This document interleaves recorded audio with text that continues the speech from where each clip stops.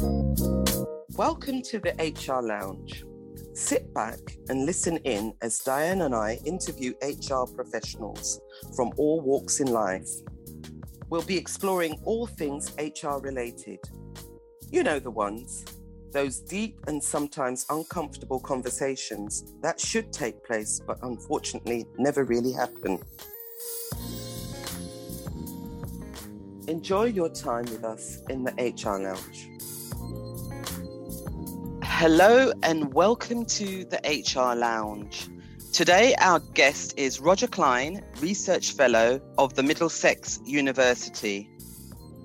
Welcome, Roger. Hi, pleased to be here. Before we go into questions, just going back on how we met, and I know we've known each other for quite a while, Roger. We met through a mutual friend. And that was a time when I was subjected to bullying and harassment in the workplace. You supported me throughout that process, and you went on to support me and write the foreword for my book, Journey to Empowerment: Tackling the Bullies Within. So I'm ever grateful to your knowledge, your skills, and expertise. Diane, how did you meet Roger? We had a Twitter encounter, actually. I saw some of the things that he was sharing, and there was a lot of synergy of the things that he was saying and versus what I was saying. So it was all about positive action, being supportive, and I just connected with him, and I thought he was a good person to connect with. Thereafter, I think I met him at the Res. I think it was in 2017. And that was only just a very brief meeting. I think I just managed to just say hello. He was so busy because I think you were presenting on that day, Roger. And subsequent to that, we then met up in Euston Station. We had a coffee or a water. I can't quite remember. Yeah. And we had a lovely chat. And again, we had a good conversation. And we just built from there. And the final, well, for me, which was quite amazing, Roger offered to present at the RISE conference, which was absolutely amazing. I was really honoured that you said yes, Roger, because as far as I'm concerned, you're quite a great person, and you've got a lot going on for you. So I was really appreciated that you did that, and thank you for doing so. Yeah, no, you've impacted so many people's lives, Roger, and Diane and I really appreciate you. First question. Tell us about your career journey, because we know that there's been a lot of things that you've been doing that people don't know about. So I would say the most important part of my career journey is my parents. So my mum was a working class Jewish woman in the East End. We went through her school records. It's quite clear she was a feminist from the age of 12, refused almost to do things like typing, cooking, handwriting, skills, but was top of the class at geography, English and maths. My dad was also a rebel. They were both Jewish. At the age of 16, he went to work at 14. At the age of 16, he perfected a safe way of working in an upholstery factory, which nearly caused industrial action, and he got sacked at the age of 16. So I think they were both role models in different ways for me. They were very ambitious for myself and my brother. And, they've always been supportive whatever we've done. When my brother went off to become a musician, they were really disappointed that he kind of didn't want to do something that was more obviously had a career path, but they were so proud that he became a fantastic jazz musician. With me, they were always supportive. I learned a lot from, I worked for 6 years in a factory in Massey Ferguson's in Coventry, where I became a senior shop steward. Subsequent to that, I worked for 8 different trade unions, which I'm told is a UK record, 3 compromise agreements when I fell out with general secretaries. And the advantage of working for lots of different organisations is you learn a lot. Each time you move, you realise what you've learned from the last one, even if all the experiences weren't great. So then I sort of retired and became a researcher. I'd always led for some of these unions on equality. But if I'm honest, I knew what I was against. I wasn't clear what I was for. So that's how I ended up where I am. And then accidentally, I stumbled into racism in the health service, which I'd seen for a long time because my wife is a nurse. black nurse. And then I started to dig into that. Wow. Thank you for sharing that. Wow.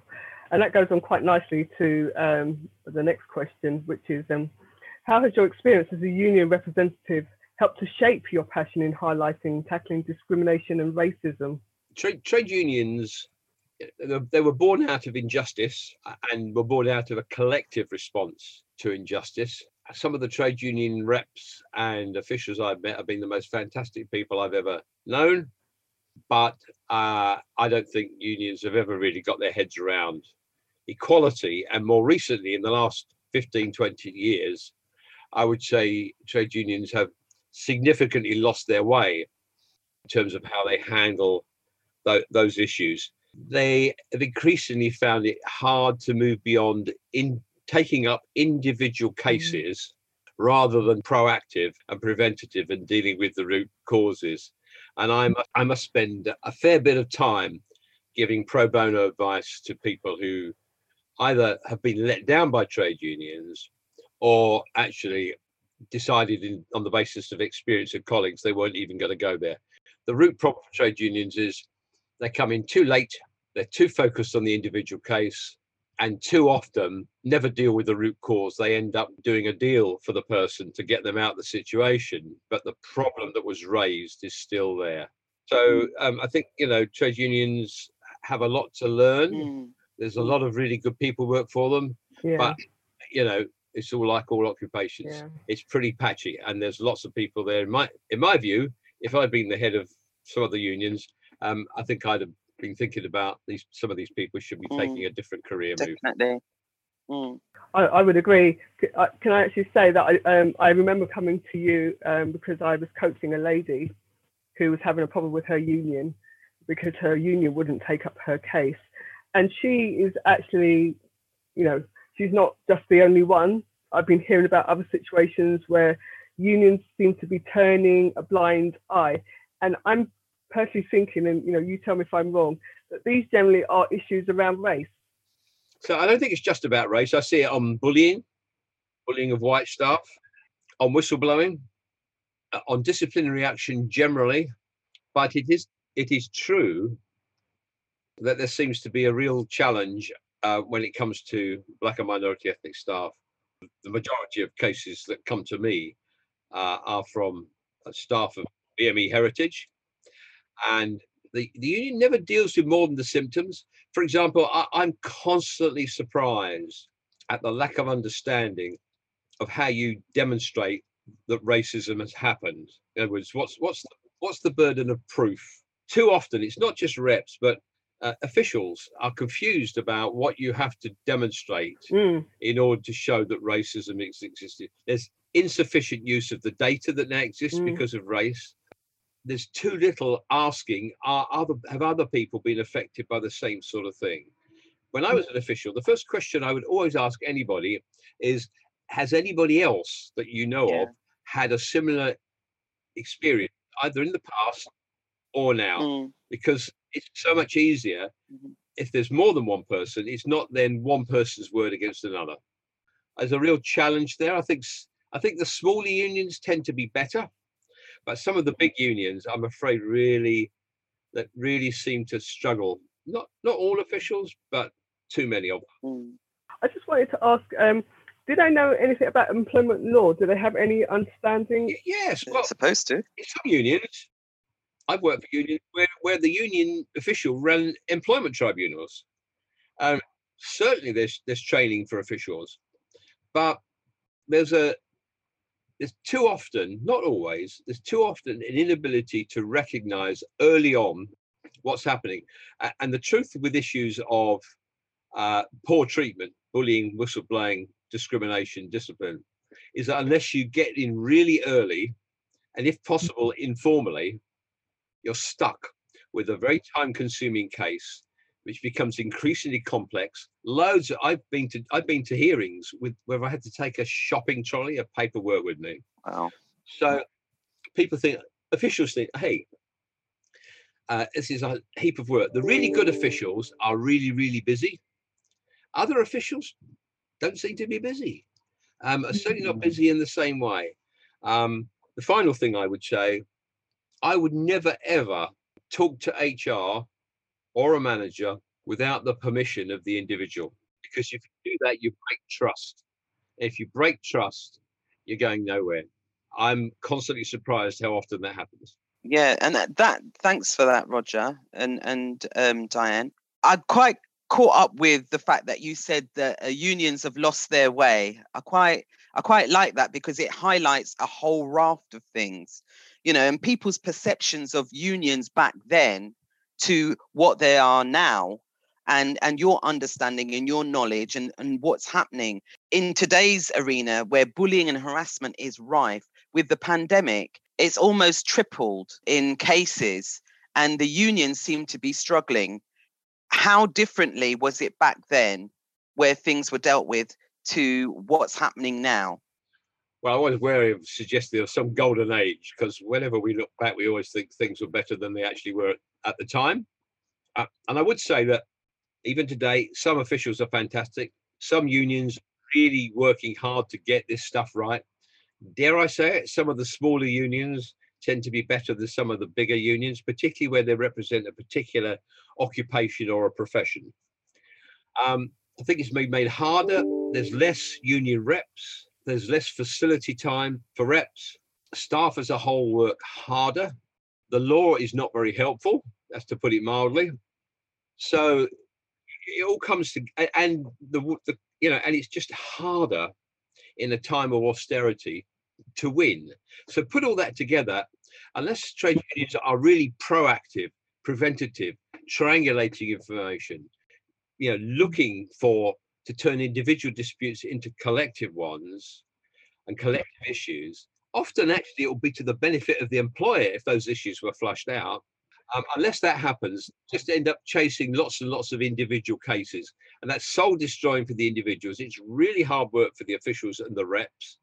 And if on issues like bullying and race, it's hard to tell what a win looks like. So on bullying, even if you win a grievance, which is very unlikely, actually, it's quite likely the person will lose. They'll either have to move on or be forever marked as a troublemaker. Similarly with race, even if you win a race case, you often have to move on because you're seen as a difficult person.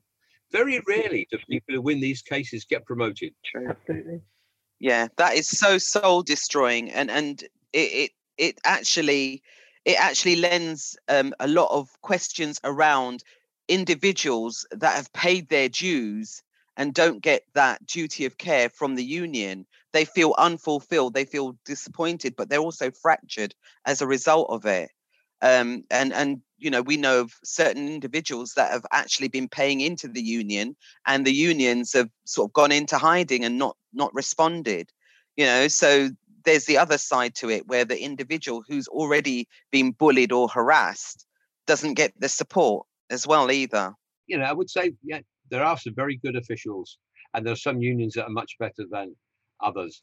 I think at the root of it is that they have followed the HR paradigm, which is, if we put in place the right policies, the right procedures, and the right training, somehow or other that sets a standard, and it makes it safe for people to raise concerns.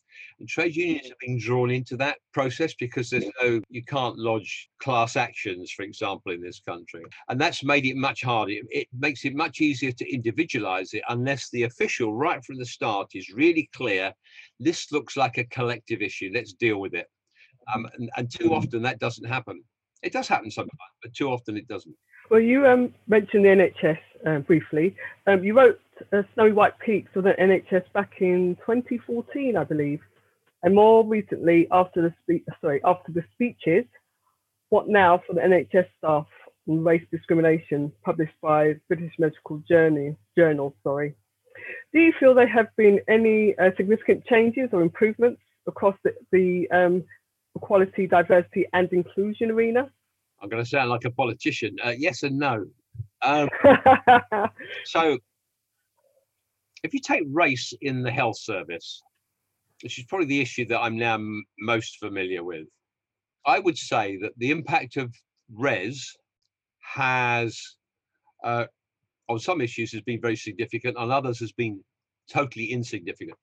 For example, As a result of the RES data being available, and as a result of people challenging and changing their HR paradigm, policies, procedures, and training, between what Mersey Care Trust did with their Just Culture approach and what I suggested to a number of London trusts, the approach to discipline change such that in the last 3 years, there's 28% less disciplinary cases in the NHS, and the gap between the treatment of the likelihood of white and BME staff entering disciplinary processes has been more than halved from 1.56 to 1.16. So in that sense, there's some significant improvement. But if you take recruitment, because people are just doing the same old, there is no significant improvement on recruitment. And that's why something that I'm going to be publishing, which I think may be quite widely picked up in the next few weeks, is the entire paradigm model of how we approach recruitment and career progression has to change, because what we've been doing, it's not just that it hasn't worked, it was never going to work according to the research. Well, that leads nicely on to, you mentioned RES. You played a significant role in the creation of the NHS RES infrastructure. You wrote back in February that the NHS England's RES programme needs a reboot to bring serious accountability and evidence-based interventions to the issue. What needs to be done in your eyes for this to actually happen and be effective? So what should have happened is the first 2 years were bedding it in, making sure the data is collected, checking it, making sure it's reliable, and using that for organisations and the NHS to identify what were the problems, how they were going to go about them, and then should have started moving on immediately into answering the how question, not just the why question. Reasons that led me to leave the RES team, there was a determination to keep focusing on the why and and almost nothing on the how. So that's why the work on discipline that worked was done outside of the RES team, and that's why we went nowhere really with the work on recruitment, because nobody was paying attention to it. So I'm hoping now that, you know, we all make mistakes. I'm hoping now, so this is a little bit of hindsight, but I did do it at the time. If you look at the 2017 report, there's a new team. They're really keen to push in that sort of direction, emphasize accountability, look for evidence-based interventions, because we do not spend enough time and have not spent enough time asking one simple question. If you're going to draw up this action plan, could you please tell us why you think it's likely to work? If you can't answer that question, why are we doing it? We wouldn't let a doctor do it if they were tackling MRSA. We'd expect them to know why they thought it was going to work. We haven't been doing that with initiatives on bullying, on race, on gender, actually, and so on. So that's the big change. Evidence-based interventions, better accountability, stop going around making people feel guilty, challenge them, hold them to account. Yeah, accountability. Yeah, that leads us quite perfectly to the question I'm going to ask you next, which was that you were one of the first people that we showed our Transforming Bias Change program to, because we felt that we wanted to have, you know, your feedback. So before the launch, at the time, you had mentioned to us that recruitment was an issue. Now you've touched on that already, but if you want to add a little bit more in terms of, you know, do you think there is more to do? In your opinion, what do you think that would look like? Bias, stereotypes, assumptions, and behaviors all wrapped up together are really powerful. People are often not even aware that they're doing them. They're often shocked when it's pointed out to them that that's the impact of what they've done. This is quite subtle stuff, so it will include things like assumptions about merit, assumptions about can this candidate hit the road running, assumptions about black managers' achievements are more due to their colleagues than to other people. So understanding bias is really important. I think the mistake people have made is to jump therefore and say, if we just do training, that's going to change decision making. Stuff that increases people's understanding of bias, which is then linked to evidence-based interventions around changing processes, is likely to work. Stuff that just stops at diversity training or stops at kind of online training and so on is never going to work. The research is really clear on that. So it's useful. It can improve people's cognitive understanding. That's important if you're sitting on a panel or you're driving talent management, but not to think that's the only thing.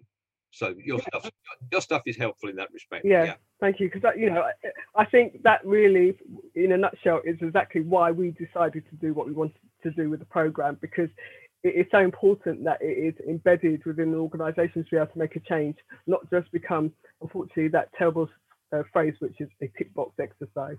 Absolutely. And that kind of like, it screams volumes of that time where we spoke at the CIPD event, Diane, where it was just full of recruitment selection people, and you could see their eyes glazing over when we were sort of like outlining the fact that bias is within the infrastructure, and if they don't deal with it and be impartial, it's always going to continue to have the same effect. And yeah, it was really interesting, very interesting indeed.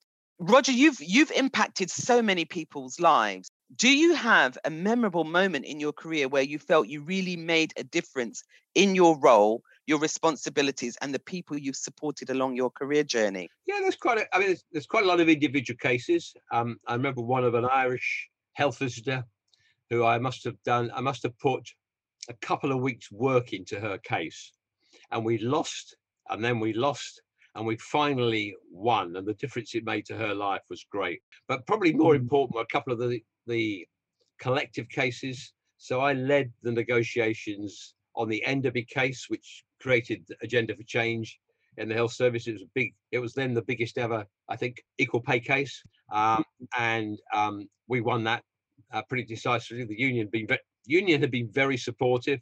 I happened to be the official who led the final negotiations with Alan Milburn and Simon Stevens behind the scenes, and that was a pretty decisive win with big repercussions. And the other one that I'm really proud of is a 12-month battle, that was the word, with what was then London Metropolitan University's Vice Chancellor, who took us to court 3 times. We had to win, I think, 4 ballots.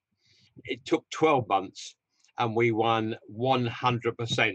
So much so that the Vice Chancellor walked out of the final talks, having handed over to somebody else who caved in. So that was pretty, and that was a case where we kept thinking we can't possibly win this, and eventually we just knew there must come a point where they cracked, and they did. Yeah, wow! Thank you for sharing. Thank you. Fantastic. I'm cuddlier than those sorts of cases. Occasionally, I've had to stand my ground. Absolutely. We believe you, Roger. We believe you. We do. What advice would you give someone who wants to support others as you have, and challenge and be supportive of others with regards to the equality, diversity, and inclusion arena? Listen to people's lived experience, not just Black people's lived experience. Listen to lived experience, listen to what it's like. Read, watch, be curious, know yourself. You have to know yourself to some degree if you're going to want to change others. Be an ally in the moment. I've seen in too many situations, I've been in them myself, where you didn't say at the time what you should have done what you should have said in support of somebody, and you go up to them afterwards and say, "Oh, that was terrible, Diane. I'm really sorry about that. What I should have done was in the meeting find a way, however quietly and politely, to say, I'm not sure that what's just happened should have happened. Can we just go back and replay it?" So John DeMaitch's done a couple of really brilliant little videos on just about being supportive. It's about intervening in the moment. And finally, I kind of managed to work with all sorts of people on the basis that when I was younger, I used to work on the basis, if you're not with me, you're likely to be against me. Whereas now I work on the basis, if you're not against me, you might be with me. Brilliant. Like wonderful. that. Wonderful. Like Thank you so much, Roger. These nuggets of knowledge, we could sit down and talk to you and sort of like pick your brains a little bit longer, but we're running out of time now. But thank you so much for giving us your time to have this conversation with Diane and I. Yes, thank you very much. Very much. Thank you. It's great to know you both. Thank you. Yeah, thank you.